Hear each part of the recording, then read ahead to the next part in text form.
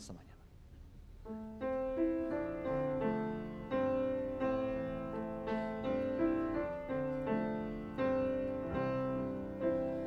El gran trono celestial, Él intercede hoy por mí, gran sacerdote es amor y para siempre vivirá.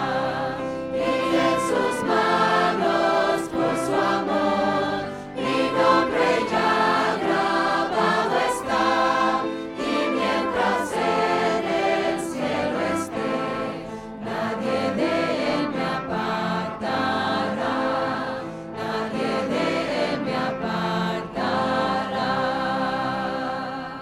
Cuando he caído en tentación de sentir la condenación, pondré mis ojos en Jesús, mi fiel y justo Salvador, pues con su muerte ya pagó por mi maldad y libre soy, pues Dios el justo aceptó su sacrificio hecho por mí, su sacrificio hecho por mí.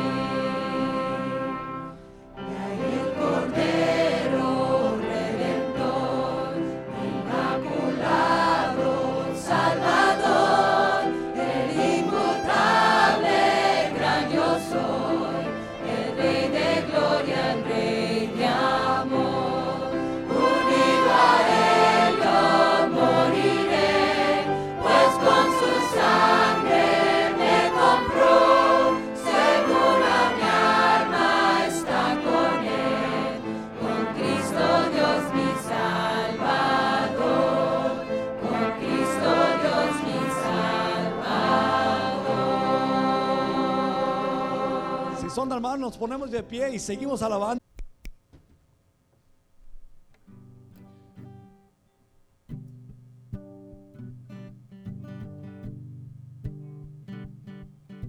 El centro de todo eres Jesús. El centro de todo eres Jesús. Desde el principio y hasta el fin, tú has sido y siempre serás el centro. Cristo, tú eres el centro y nada importa más que tú. Todo el universo gira en pos de ti, Jesús, de ti, Jesús.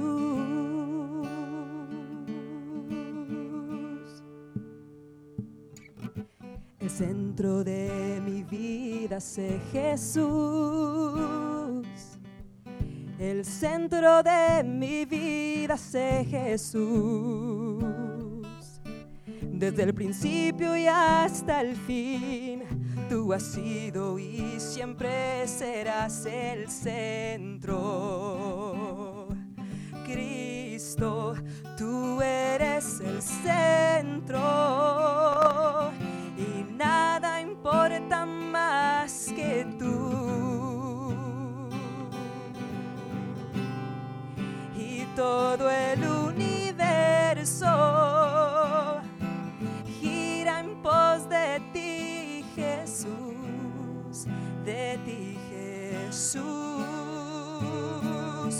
De mi ser hasta el cielo, Cristo es el centro. Mi vida eres tú, sí, mi vida eres tú. De mi ser y hasta el cielo, Cristo es el centro. Mi vida eres tú, sí, mi vida eres tú. El centro de esta iglesia sé Jesús. El el centro de esta iglesia sé Jesús. Cada rodilla se doblará y toda lengua te confesará. Cristo, Cristo, tú eres el centro y nada importa más que tú. Todo el universo gira en pos de ti, Jesús, de ti, Jesús, el centro eres tú.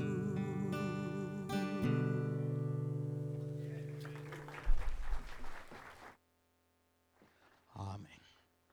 Qué bendición, hermanos, oír y entender y vivir, hacer de Cristo el centro de nuestra vida. Dios bendiga por esa hermosa alabanza. Sí, queremos, hermanos, juntos oír y a recibir lo que Dios nos ha estado dando a través de su siervo, el pastor Navarrete. Ha sido en verdad una bendición tenerle. Todavía nos queda una oportunidad más esta noche, así es que no lo perdamos. Estemos aquí y seguro que será de bendición hoy, igual que el miércoles, igual que ayer, así hoy. Pastor, venga y lo que el Señor le ha puesto en su corazón, así también lo recibimos. Dios me le bendiga. Amén. Bendiga, pastor. Muy buenos días. Feliz aniversario, Iglesia Bautista Betania, 43 años. Muchos se ven jóvenes para tener 43 años y otros creo que ya tenían un poquito de edad cuando empezó la iglesia, amén. Pero yo estaba pensando en el pastor Mendoza, su esposa, y yo los veo contentos, felices. Es maravilloso el poder ahora ellos, pues yo creo, estar segando el fruto que han sembrado tantos años y verles servir. Aprecio tanto a su familia, excepto Jason, pero todos los demás son de gran bendición. No, es broma, es broma. No. Sí, es broma, es broma. Entonces, les quiero decir que para mi esposa y para mí es un gozo estar aquí. En abril, la primera vez, disfrutamos mucho el tiempo con el pastor Mendoza. Creo que este año le he llamado por lo menos una vez a la semana, a veces dos, pidiéndole consejos, compartiéndole angustias, ayudándole. Y yo quiero aprender de aquellos que han aprendido a confiar en Dios ya por décadas. Y les quiero felicitar. Y quiero decirles que muchos de nosotros estamos desde lejos, en otras partes del país, dándoles porras, orando al Señor que esta iglesia siga adelante. Yo veo y siento un entusiasmo por lo que Dios ha hecho, pero siento que el entusiasmo por lo que Él va a hacer aún es más grande. Y aprecio tanto esa razón, y al manejar en McAllen y en Mission y en... voy a olvidar todos los pueblos aquí alrededor. Mi esposa y yo sentimos la gran necesidad de que esta iglesia llegue a ser lo que Dios quiera que sea. Así que les felicito y es un privilegio y honor, y no nos sentimos dignos de su amabilidad y por tenernos aquí esta semana para simplemente compartir lo que el Señor ha hecho y está haciendo. Espero verles esta noche, pero hoy tome su Biblia si puede, o su iPad, o el teléfono, o qué sé yo, róbele la Biblia al vecino y abra el libro de Nehemías. Si lo puede encontrar, está en el Antiguo Testamento, uno de mis libros favoritos de la Biblia. Está ahí antes de los Salmos, después de Génesis, por ahí busque. Si no lo encuentra, ¿verdad? Simplemente ábralo en cualquier lugar y aparente. De todos modos, somos bautistas, amén. Nehemías capítulo 9, si puede en su Biblia, y después vamos a empezar leyendo ahí en el versículo 1. No vamos a leer todo el capítulo, no vamos a leer todo el acontecimiento aquí, pero en un momento vamos a, yo creo, darle contexto. Pues la iglesia hoy celebra 42 años y Dios ama a esta iglesia, hermanos. Y el diablo odia a esta iglesia por la predicación de su palabra, por el alcance a las almas, por la edificación de obreros, por las conferencias en Centroamérica y México, por la imprenta de materiales. Y yo creo de todo corazón que el diablo dice, tal vez llegaron hoy, pero voy a intentar este año cerrar las puertas. Mi meta es que esta década se apague el foco. Y yo creo que si estamos conscientes en el libro de Nehemías, esta es la historia, por supuesto, del pueblo de Israel. Y nos preguntamos a veces por qué tanto Israel en la Biblia, tan gran parte de la Biblia se dedica a este pueblo, y es porque la Biblia dice que en el Nuevo Testamento dice que la historia de ellos es para nosotros, dice, de amonestación y de ejemplo. En otras palabras, es un ejemplo para nosotros la vida cristiana, nuestra vida en el Señor Jesús. Así que nosotros creemos que Jesús ama a la iglesia, y también sabemos que lo que alguien dijo es cierto, que la iglesia local, esta iglesia, está a una generación de la extinción. Yo sé que hay abuelos aquí que no quisieran que eso sucediera. Pero Jesús, sabemos, murió por la iglesia. Y en el Antiguo Testamento Jesús tenía una casa para su pueblo. El templo le llamaban. Primero el tabernáculo, después se hizo un templo. El templo, por supuesto, en Jerusalén. Y si ustedes se acuerdan, era el lugar donde estaba la presencia de Dios. Ahora en el Nuevo Testamento, cuando gracias a Dios, Jesús, vive en mí. Y ahora Dios no tiene un templo para su pueblo, sino que tiene un pueblo como su templo. Amén. Y ese no es un trabalenguas, esa es verdad bíblica. Nosotros somos el templo del Espíritu Santo de Dios. Amén. Sin embargo, en la Biblia se le llama a la iglesia la casa de Dios. Así que Pablo dijo allá en 1 Timoteo 3:15, dijo, le dijo a Timoteo, escribo esto para que si tardo sepas cómo debes conducirte en la casa de Dios. Él nombró ahí la iglesia, le llamó la casa de Dios. Así que cuando hablamos en esta tarde de la casa de Dios, estamos hablando de la iglesia. Así que déjeme darle el contexto del libro de Nehemías. El pueblo de Dios, Israel, habían abandonado la casa de Dios. Le habían dado las espaldas. Se habían olvidado de la ley de Dios, se habían olvidado de la adoración a Dios. Y si usted lee en la Biblia, Dios les había dado sus mandatos ahí en Éxodo, y después en Levítico les dio el orden, la manera de adorar a Dios. Pero ellos, dice la Biblia, no lo hicieron. Así que Dios mandó juicio sobre el pueblo de Israel. Los babilonios vinieron, han devorado los muros, han derribado al templo. Literalmente dicen que la gente llegaba y quitaban las piedras porque el fuego había derretido el oro del templo, del altar, y para sacar el oro ahí de entre las grietas literalmente quitaban. Ni siquiera una piedra se mantuvo sobre otra. Así que Dios, más adelante, cuando el pueblo de Dios clama a Él, cuando dan gracias a Dios, Él siempre responde. Amén. Y Dios levanta a Esdras. Esdras, si usted lee el libro de Esdras, antes de Nehemías, viene y él edifica una vez más el templo de Dios. Pero hay un problema. La gente no puede vivir en Jerusalén porque no hay muros. Así que Dios levanta a Nehemías. Nehemías es el líder entonces que una generación después va y regresa, y él, dice la Biblia, hace los muros en 52 días. Pastor, no podemos ni sacar el permiso para construir hoy en 52 días. Y en 52 días, algo milagroso. El libro de Nehemías, si usted algún día quiere una cátedra, una lección sobre la organización, el liderazgo, este es el libro que debe de estudiar en la palabra de Dios. Así que la pregunta entonces es, ¿por qué les había venido esto? Ahora, en el Nehemías 9, Esdras está ahí, el sacerdote, y Nehemías con el pueblo de Dios, y tienen muro, y han regresado a Jerusalén, y hay una emoción porque hay templo, porque ahora pueden regresar a la ciudad de Dios, donde está la presencia de Dios. Pero ellos están ahí dedicando el templo y se hacen la pregunta, ¿cómo le vamos a hacer esta vez para que Dios no haga otra vez lo que hizo la vez pasada, no mande juicio, para que nos vaya mal, para que en nuestra generación las puertas no se cierren? Yo no tendría que darle mucha historia, pero el pastor Mendoza y yo esta semana hablamos de grandes iglesias que están cerradas. La iglesia donde el misionero que ganó para mi papá para Cristo fue salva, ahorita mismo no es iglesia.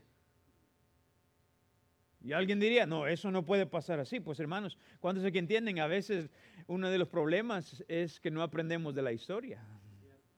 Y venimos aquí a la palabra de Dios, y ellos se preguntaron, ¿por qué aconteció esto? Y ellos empezaron a recordar lo que Dios había hecho, y ellos llegaron e hicieron un pacto aquí ante Dios. Una y otra vez, dice la Biblia, vieron ellos y dijeron y tomaron la decisión. Noten el versículo 1, Nehemías 9, ¿verdad? Dice, el día 24 del mismo mes se reunieron los hijos de Israel en ayuno y con cilicio y tierra sobre sí. Ya se había apartado la descendencia de Israel de todos los extranjeros, y estando en pie, confesaron sus pecados y las iniquidades de sus padres, y puestos de pie en su lugar, leyeron el libro de la ley de Jehová su Dios, la cuarta parte del día. ¿Cuántos les parece? ¿Verdad? Ahí dice la Biblia que 8 horas estuvieron ahí, o 6 horas, qué sé yo, la cuarta parte confesaron sus pecados y adoraron a Jehová su Dios. Y leemos que hubo un tremendo servicio, un gran avivamiento. Y noten en el capítulo 10, si pueden, lean conmigo, hermanos, las últimas palabras. Dice en Nehemías capítulo 10, versículo 39, dice, porque a las cámaras del tesoro han de llevar los hijos de Israel, los hijos de Leví, la ofrenda del grano y del vino y del aceite, y ahí estarán los utensilios del santuario y los sacerdotes que ministran y los porteros y los cantores. Ellos dicen, vamos a restablecer la adoración a Dios de la manera en que Dios quiere. Y miren el versículo 10, y dijeron, y no abandonaremos, ¿qué?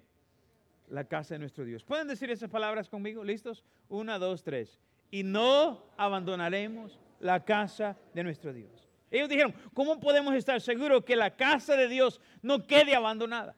Y la Biblia dice que ellos dijeron, han sido tan maravillosos los años pasados y se derrumbó, se destruyó. Ahora queremos que los próximos años sean mejores que estos. Y dijeron, esto es lo que vamos a hacer. No abandonaremos la casa de nuestro Dios. Tienen que haber muchos miembros de esta iglesia esta mañana que digan, vamos a hacer un pacto con Dios. Amamos Betania, lo que Dios ha hecho.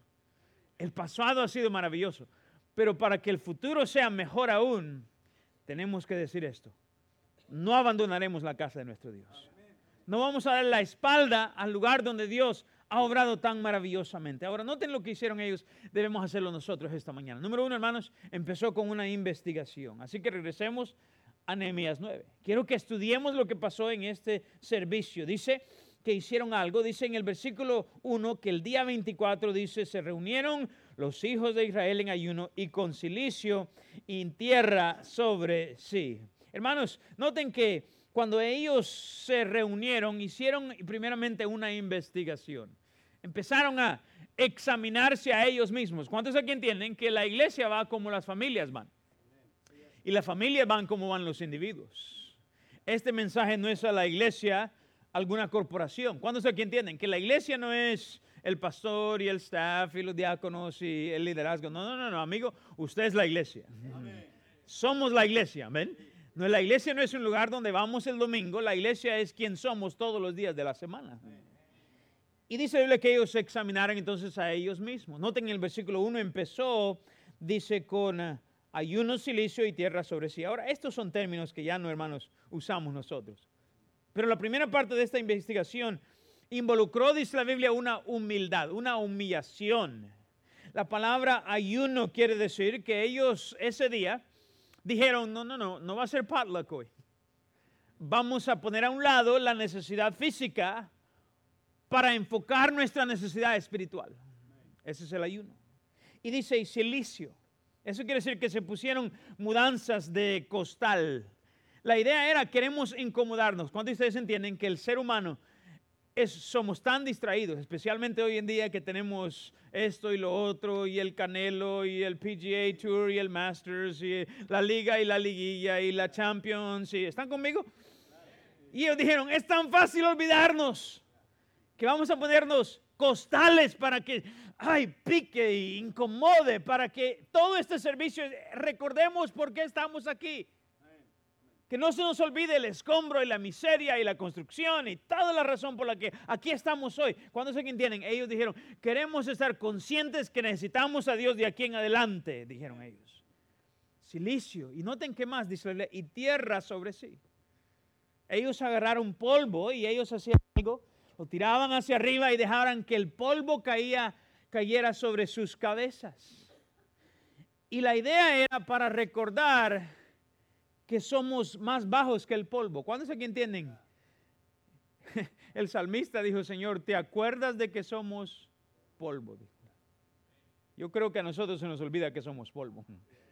Unos piensan que son polvo bien lustrado. Solo porque usted shineó el polvo y lo maquilló y todo eso, déjeme decir lo que somos hoy. Polvo. Y la palabra de Dios dice que ellos se pararon ante Dios e hicieron ciertas prácticas. Ahora, no hicimos esto hoy para el servicio. Yo creo, pastor, que si hubiéramos dicho, todos van a venir mañana en ayuno, con cilicio, vestidos de costal y todos con tierra sobre las cabezas, yo creo que hubiéramos tenido una mala asistencia esta mañana. Pero les garantizo que Dios desea que su pueblo tenga la misma actitud de corazón esta mañana.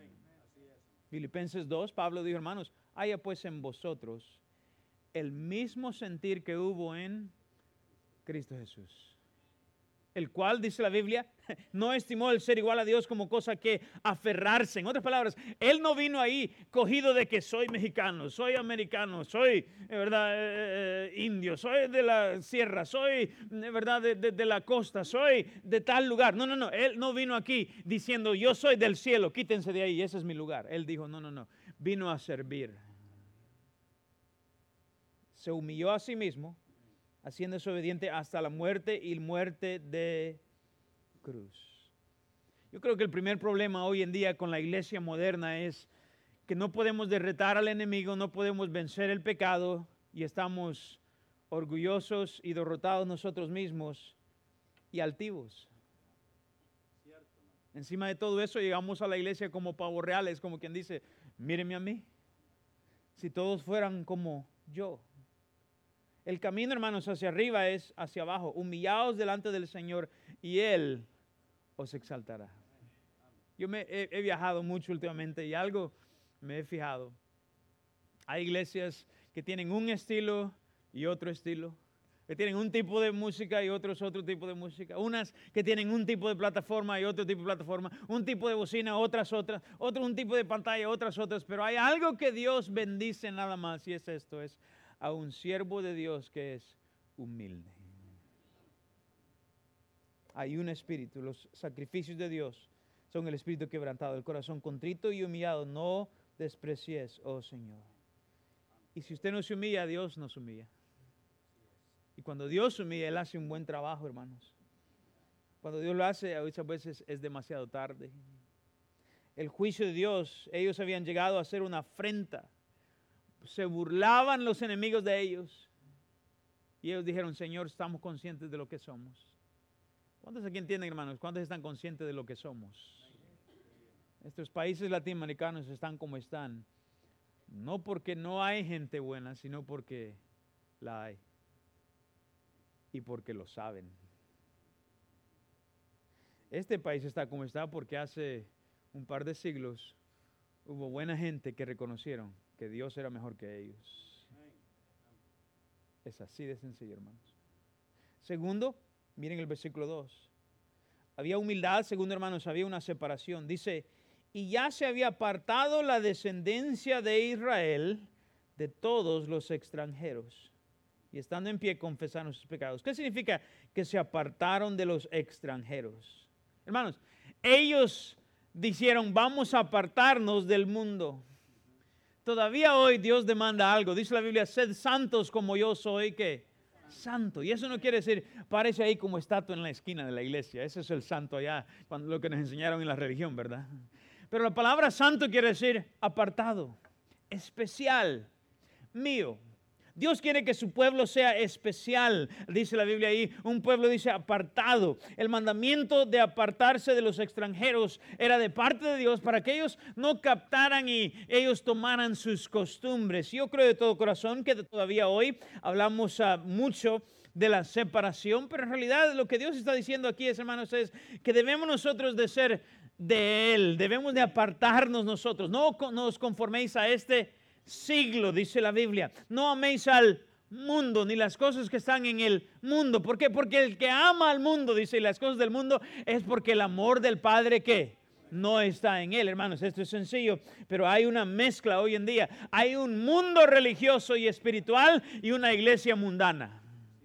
Y se está perdiendo la separación. Y yo estoy aquí para decirles, tenemos nosotros que entender, este es un truco del diablo.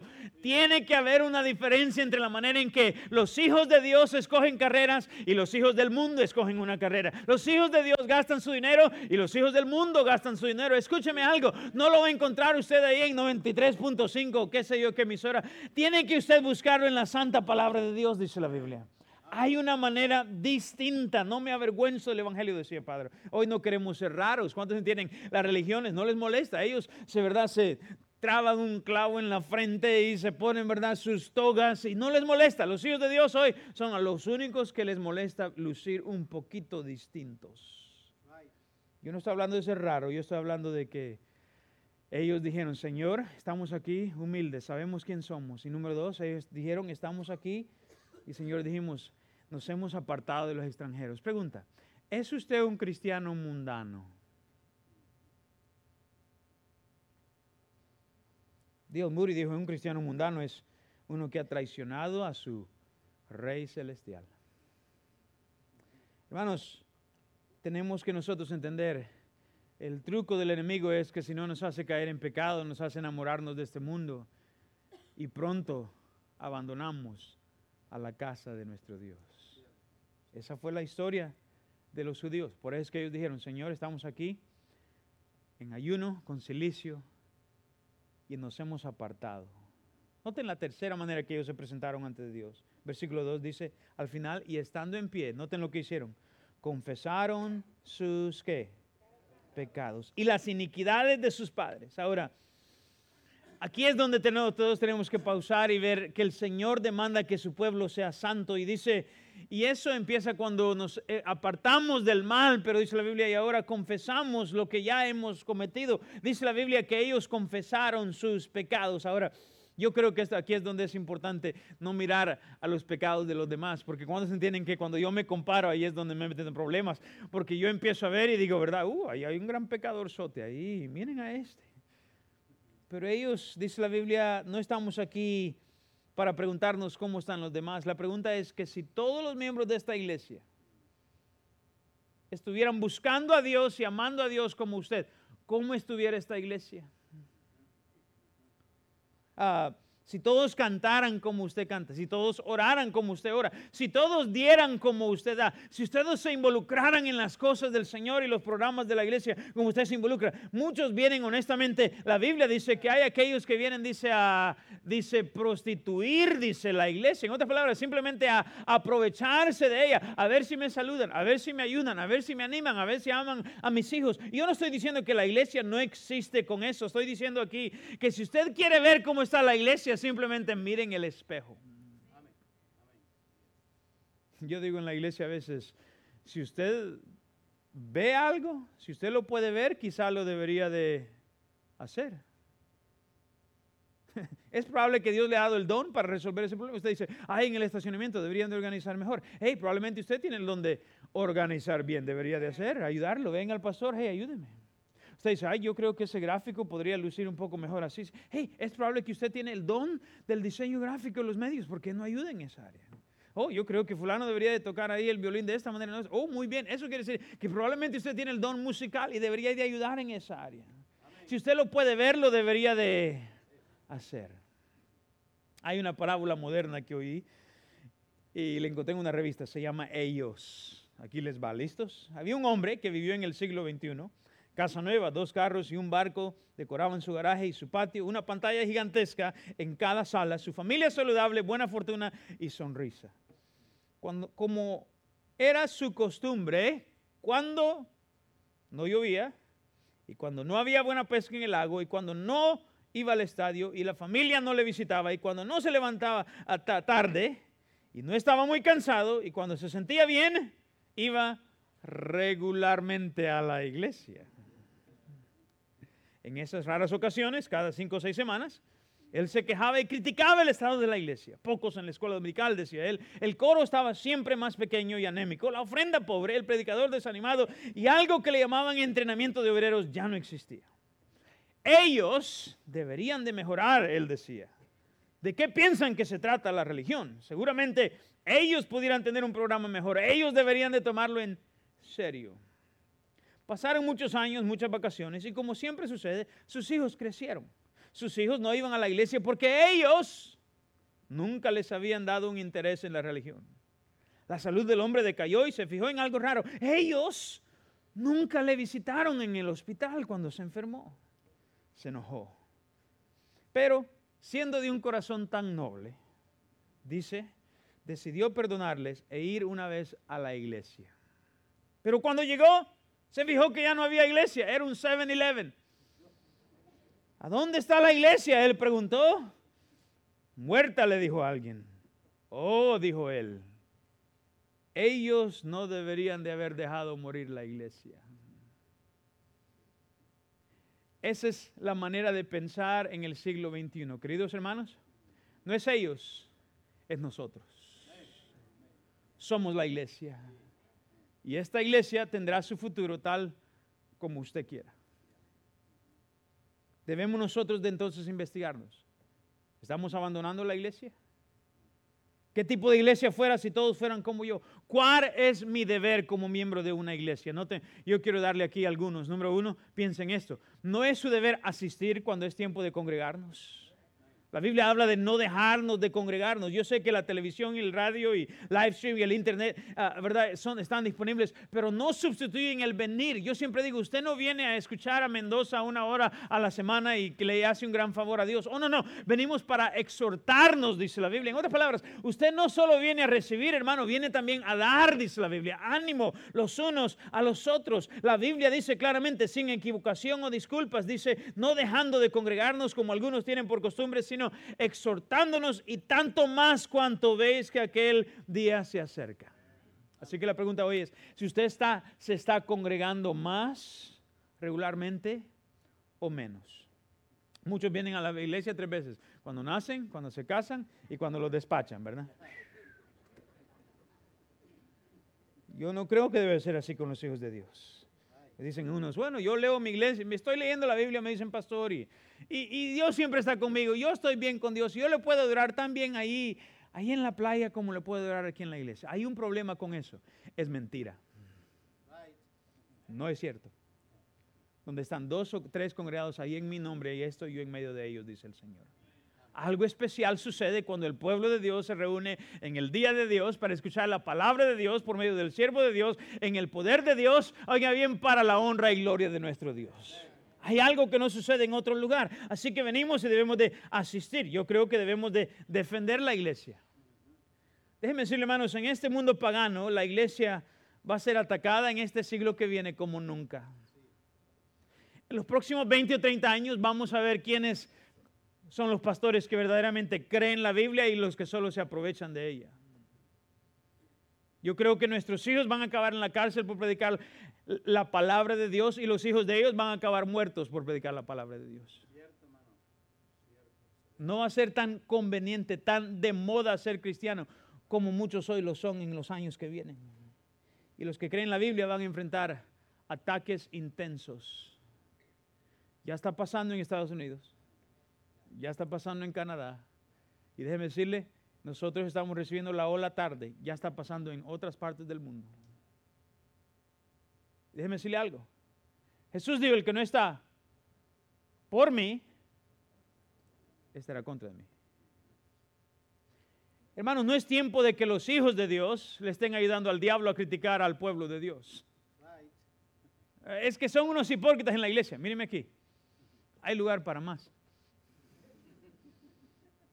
¿Por qué no desde ya llegamos a esta conclusión que la iglesia es una bola de pecadores que están aquí tratando de hacer algo al respecto? Este es un hospital de enfermos, desahuciada, dice nuestra enfermedad. Por eso venimos hoy. Usted no vino hoy porque usted ya alcanzó la perfección. Y si por eso vino, por favor, llegó al lugar equivocado.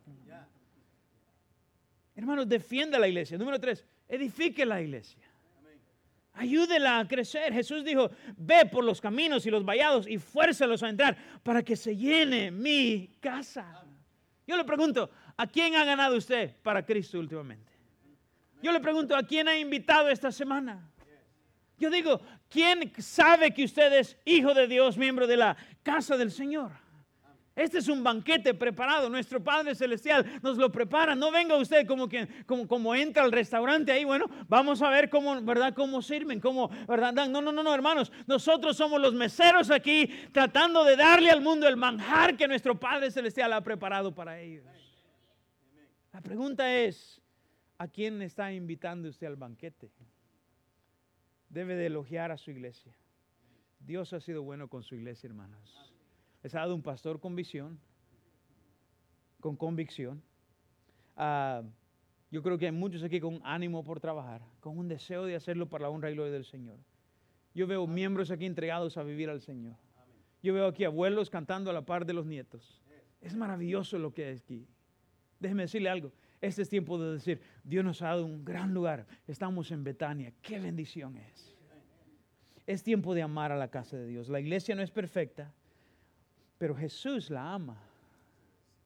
Y porque Jesús la ama y yo le amo a Él, ¿cuántos aquí entienden? Yo debo de amar lo que Él ama. Yo amo a mi esposa Jenny, yo la amo, adoro a esta mujer. Y saben, hay cosas que a mí me gustan porque a ella le gustan, ¿verdad? Yo conozco todos los Target de Norteamérica. Porque a mi esposa le gusta. Me encanta ir de compras con ella. A ella le fascina andar de compras. Y es triste cuántos cristianos critican y chismean de la iglesia. Cuántos cristianos no pueden saludar al pastor. Cuántos cristianos ya no pueden hablarle al hermano. Y déjeme decirle, deje que los que aman al diablo critiquen. Usted que ama al Señor, ame lo que el Señor ama. Cristo amó a la iglesia, murió por ella, queridos hermanos. Por lo menos no la critique usted entonces. Algo malo en el corazón de alguien que dice que ama a Jesús y no a su iglesia. Mire bien aquí. Cuando usted ama el fútbol, usted le fascina todo. ¿Sí o no? Yo veo hombres que les encanta el fútbol. ¿Cuándo les gusta el fútbol aquí, verdad? A mí les encanta. Y las playeras y los tacos y que Diadora, Adidas, Nike, y que, ¿verdad? Esto y ay, los contratos y que si Ganavisión, Univisión y cuál es el canal. Les encanta hablar ellos de, ¿verdad? La comida y el comentarista y a mí todo, la red, el sudor, el pasto, ¿verdad? El tiro de esquina, el ir al estadio. Nunca se sentar usted a la par de alguien ahí sudando, escupiéndole, tirándole cerveza y fumando en su cama, pero lo hacen por el mentado fútbol. ¿Por qué se ofende usted tanto cuando alguien le quite el estacionamiento en la iglesia?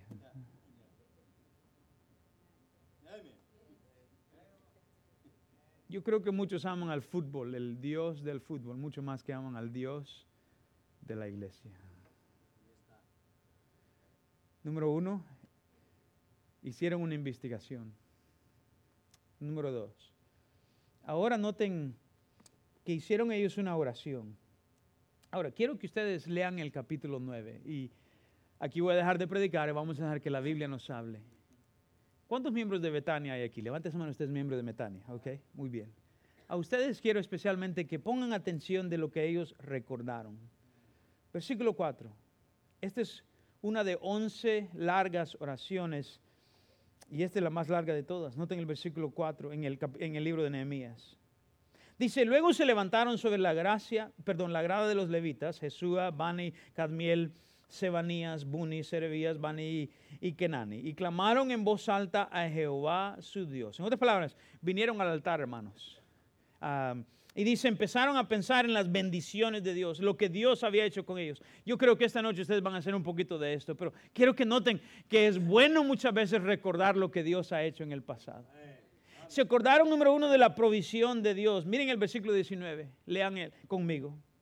Le dijeron, Señor, tú con todo, por tus muchas misericordias, no los abandonaste en el desierto. La columna de nube no se apartó de ellos de día para guiarlos por el camino, ni de noche la columna de fuego para alumbrarles el camino por el cual habían de ir. Y enviaste tu buen espíritu para enseñarles, y no retiraste tu maná de su boca, y agua les diste para su sed. Los sustentaste 40 años en el desierto, de ninguna cosa tuvieron necesidad, sus vestidos no se envejecieron, ni se hincharon sus pies. ¿Cuántos aquí, miembros de Betania, se pueden acordar de la provisión fiel de Dios por 42 años? Se acordaron de las promesas de Dios. Miren el 22. Y les diste reinos y pueblos y los repartiste por distritos y poseyeron la tierra de Seón, la tierra de Esbón y la tierra de Og, rey de Basán. Multiplicaste sus hijos como las estrellas del cielo y los llevaste a la tierra de la cual habían dicho sus padres que habían de entrar a poseerla. Hermanos, se acordaron de que Dios había cumplido sus promesas. ¿Cuántos aquí, miembros de Betania, pueden decir, es cierto, Dios nunca nos ha fallado, hermanos? Él ha sido fiel. Pensaron en el poder de Dios. Versículo 24, y a los hijos vinieron y poseyeron la tierra y humillaste delante de ellos a los moradores del país, a los cananeos, los cuales entregaste en su mano y a sus reyes y a los pueblos de la tierra para que hiciesen de ellos como quisieran y tomaron ciudades fortificadas y tierra fértil y heredaron casas llenas de todo bien, cisternas hechas, viñas y olivares y muchos árboles frutales. Comieron, se saciaron y se deleitaron en tu gran bondad. Ellos dijeron, fue increíble, entramos, le dábamos vueltas a los muros de Jericó y ¡pum! Se caían. Cuando ustedes pueden recordar momentos donde lo que Dios hizo solo se puede decir, fue Dios el que hizo eso. El poder de Dios. ¿Se acordaron de la paciencia también, hermanos? ¿Cuántos aquí pueden decir, Dios ha tenido paciencia con nosotros? El 26, pero te provocaron a ira, se rebelaron contra ti, echaron tu ley tras sus espaldas, mataron a tus profetas que protestaban contra ellos para convertirlos a ti e hicieron grandes abominaciones. Entonces los entregaste en mano de sus enemigos, los cuales los afligieron, pero en tiempo de su tribulación clamaron a ti y tú desde los cielos los oíste y según tu gran misericordia les enviaste libertadores para que los salvasen de mano de sus enemigos. ¿Cuántos aquí pueden decir, es cierto, aunque Dios ha sido fiel, nosotros no siempre tanto y Dios ha tenido paciencia con nosotros? Miren, ¿se acordaron aún, hermanos, del castigo de Dios, la punición de Dios? 29, les amonestaste a que se volviesen a tu ley, mas ellos se llenaron de soberbia, no oyeron tus mandamientos, sino que pecaron contra tus juicios, los cuales si el hombre hiciese, en ellos vivirá. Se rebelaron, endurecieron su cerviz y no escucharon. Les soportaste por muchos años y les testificaste con tu espíritu por medio de tus profetas, pero no escucharon, por lo cual los entregaste en manos de los pueblos de la tierra. La Biblia dice que ellos pensaron aún en el hecho de que Dios en su misericordia también les dejaba venir castigo. ¿Para qué? Para que ellos regresaran y no abandonaran la casa de su Dios. Hermanos, investigación personal, hay que contemplar también qué bueno ha sido el Señor. ¿Cuántos aquí están de acuerdo? Dios ha sido bueno con Betania. Amén, hermano. Ahora, noten entonces, basado en eso es que hicieron ellos este pacto. Versículo 38, Nehemías 9. A causa pues de todo esto, nosotros hacemos fiel promesa y la escribimos firmada por nuestros príncipes, por nuestros levitas y por nuestros sacerdotes. Y noten, el próximo capítulo es un pacto. Hacen un pacto, dicen, de aquí en adelante vamos a regresar. Y básicamente renombraron la palabra de Dios, la manera en que Dios quería que le alabaran y le adoraran. Y ellos dijeron, vamos a asistir a la iglesia, vamos a defender la casa de Dios, vamos a animar al pueblo de Dios, vamos a animar a los sacerdotes, vamos a dar nuestro diezmo, vamos a cantar cánticos y vamos a reunirnos el domingo como que si en realidad hay un Cristo vivo que servimos. Y dijeron ellos, y no abandonaremos la casa de nuestro Dios. Hermanos, ¿qué pacto hicieron ellos? A propósito, yo creo que sería bueno hoy que los miembros de Betania dijeran, hacemos un pacto. ¿Cuántos aquí entienden que usted lo hizo el día que usted, dice la Biblia, Dios le trajo a esta iglesia? El Señor añade a la iglesia a los que han de ser salvos, dice la Biblia. ¿Cuántos entienden? Dios le ha puesto aquí. ¿Cuál es el pacto? Miren, número 1, hermanos, es un pacto de fidelidad. Nehemías 10:29. ¿Puede leerlo conmigo? Ya acabamos. Se reunieron con sus hermanos y sus principales para protestar y jurar que andarían, ¿qué, hermanos? En la ley de Dios. Miren aquí, número 1. Yo creo que tenemos que hacer un pacto esta mañana y decir, Señor, número 1, te prometemos ser fieles a tu palabra.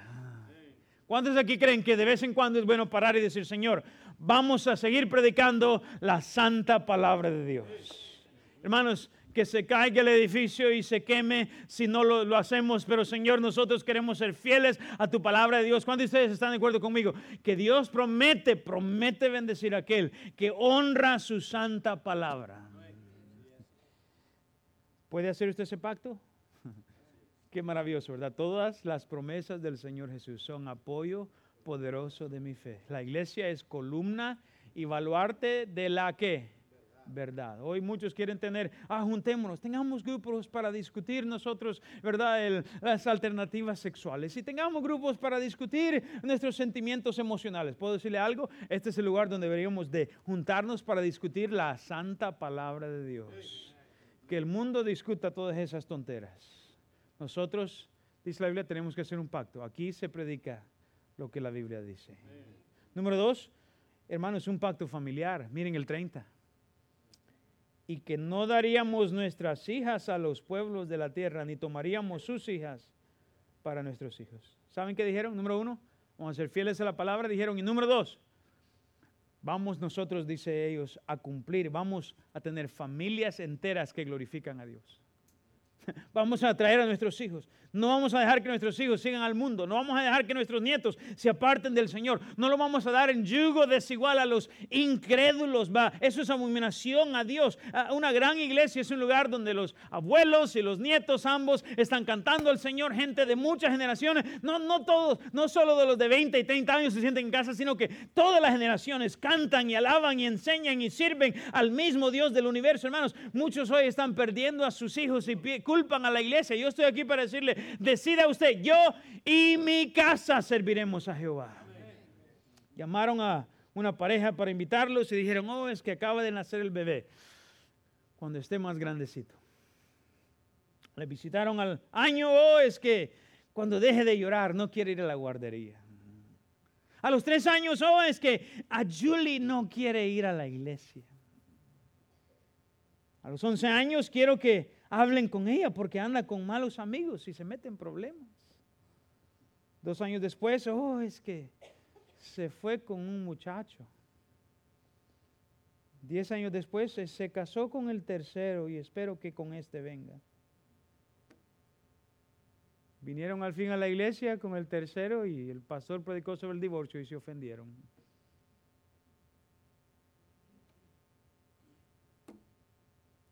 Hermanos, una mujer dijo, no sé qué lo que se le ha metido a mi hija.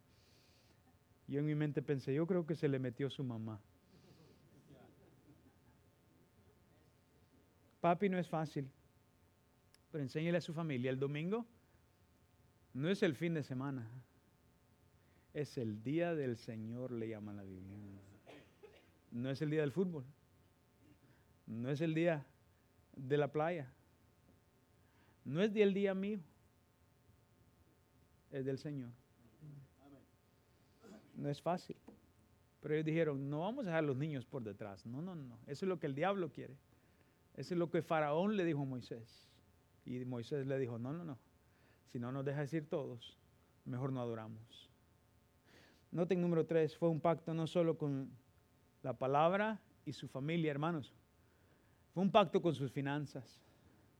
Miren el 31, asimismo que si los pueblos de la tierra trajesen a vender mercaderías y comestibles en día de reposo, nada tomaríamos de ellos en ese día, ni en otro día santificado, y que el año 7º dejaríamos descansar la tierra y remitiríamos toda deuda. La ley a los judíos decía que habían ciertos principios para el negocio, por ejemplo, que no debían de negociar en el día del Señor, ni ganar, ni vender, etc. Noten el versículo 32, nos impusimos además por ley el cargo de contribuir cada año con la tercera parte de un ciclo para la obra de la casa de nuestro Dios. Ellos dijeron, vamos a dar nuestra parte a nuestro Dios. El 38 dice, y que estaría el sacerdote hijo de Aarón con los levitas, cuando los levitas recibiesen el diezmo, y que los levitas llevaran el diezmo del diezmo a la casa de nuestro Dios, a las cámaras de la casa del tesoro. Esta gente dijeron, vamos a diezmar nosotros, va a diezmar el pastor, vamos a diezmar todos a la obra de nuestro Dios. Algunos dicen, es que aquí ya sabía, están más interesados en lo material que en lo espiritual. Míreme aquí, Dios está interesado en su corazón. Y si Dios estuviera en quiebra, Él no le llamaría a usted, dice la Biblia. El banco del cielo no está mal. No mejoró con Trump y no va a empeorar cuando venga el que venga.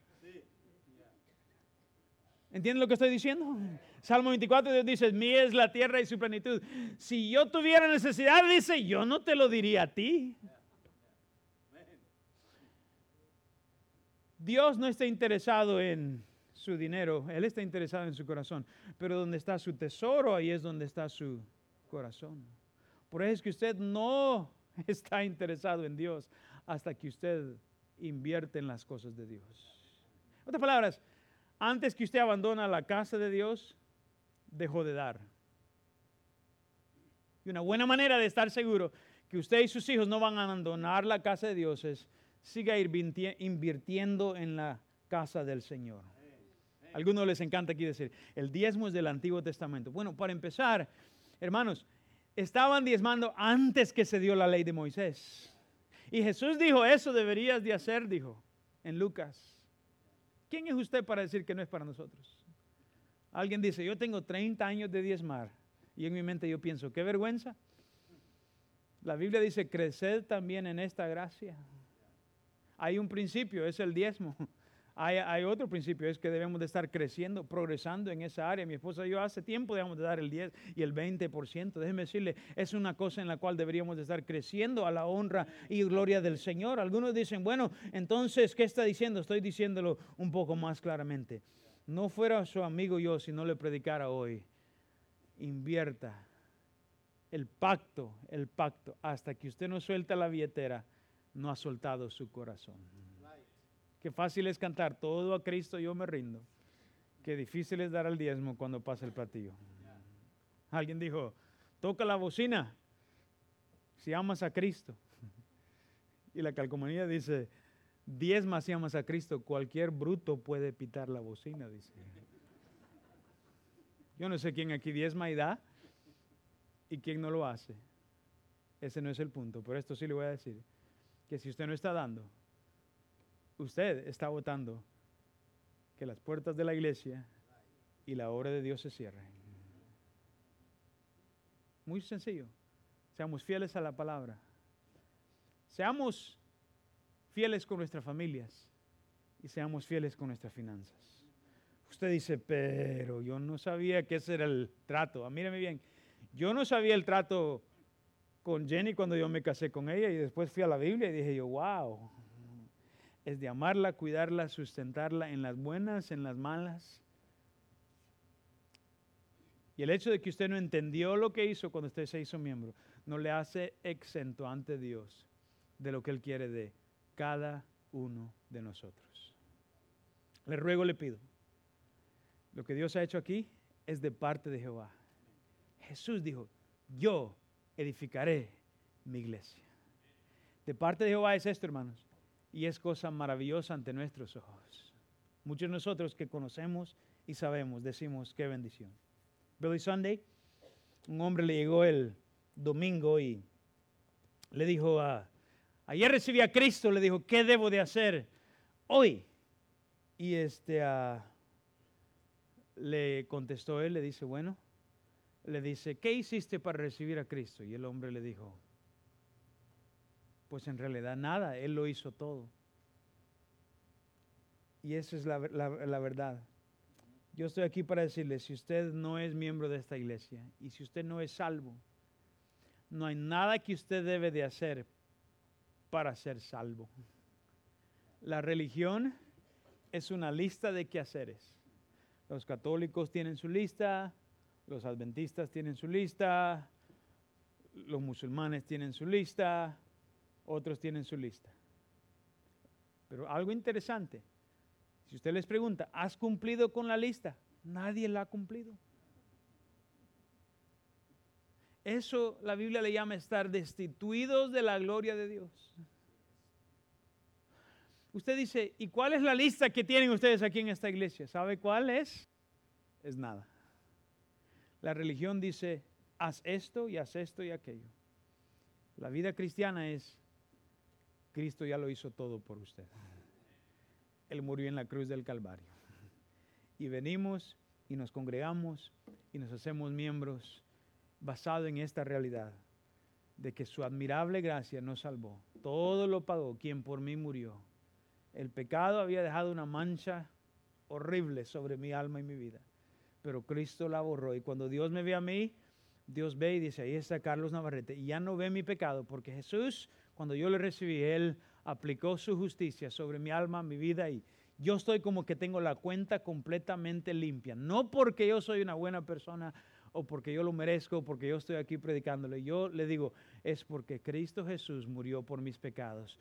Y un día cuando yo tenía 8 años hice algo sencillo. Le dije, Señor, yo sé que soy un pecador. Te pido que me salves. Y basado en lo que dice la santa palabra de Dios, yo sé que si algo me pasa y me atropella un carro aquí enfrente de la iglesia hoy, yo voy a estar inmediatamente en el cielo, en la presencia de Dios, por el poder de la sangre de Cristo. Ese es el evangelio. Esas son las buenas nuevas. Iglesia, no vale la pena que hagamos un pacto hoy. Vamos a seguir predicándolo. Y vamos a seguir apoyándolo. Y vamos a animar a nuestros hijos que lo hagan.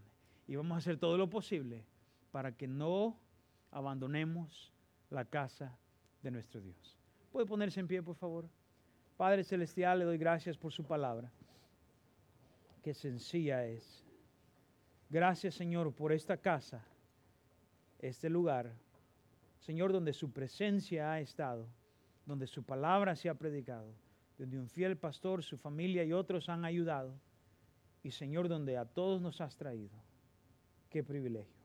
Ahora, Señor, ayúdenos a hacer este pacto esta mañana.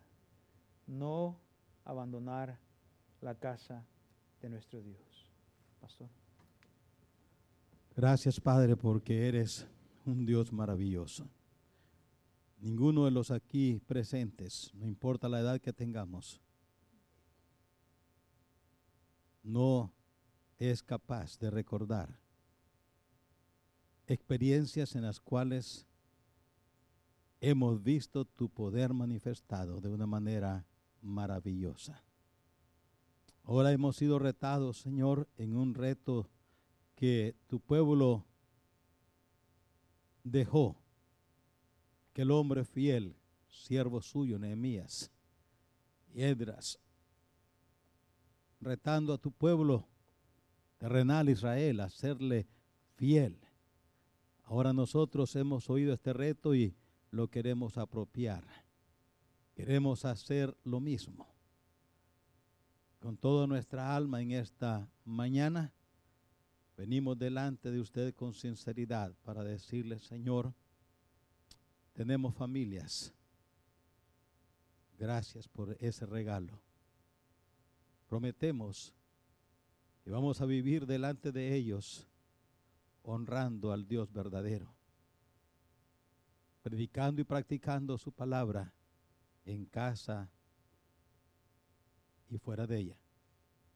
Venimos delante de usted, Señor, para darle gracias porque nos ha dado un lugar donde reunirnos, este lugar donde hemos visto su gracia manifestada. Y venimos para decirle, Señor, vamos a mantenernos fieles y firmes. Ayúdanos hoy, ayúdanos mientras oramos.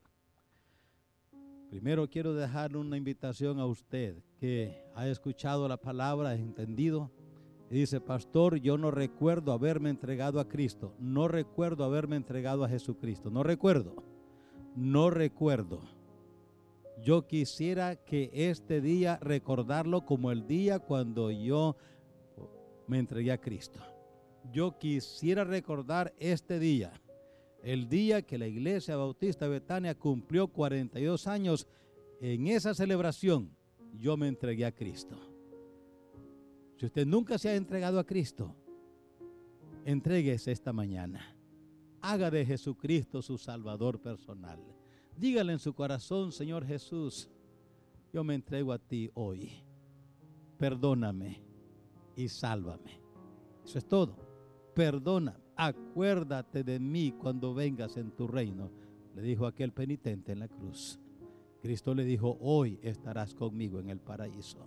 Si usted le dice a Cristo hoy, perdóname, Él le perdona.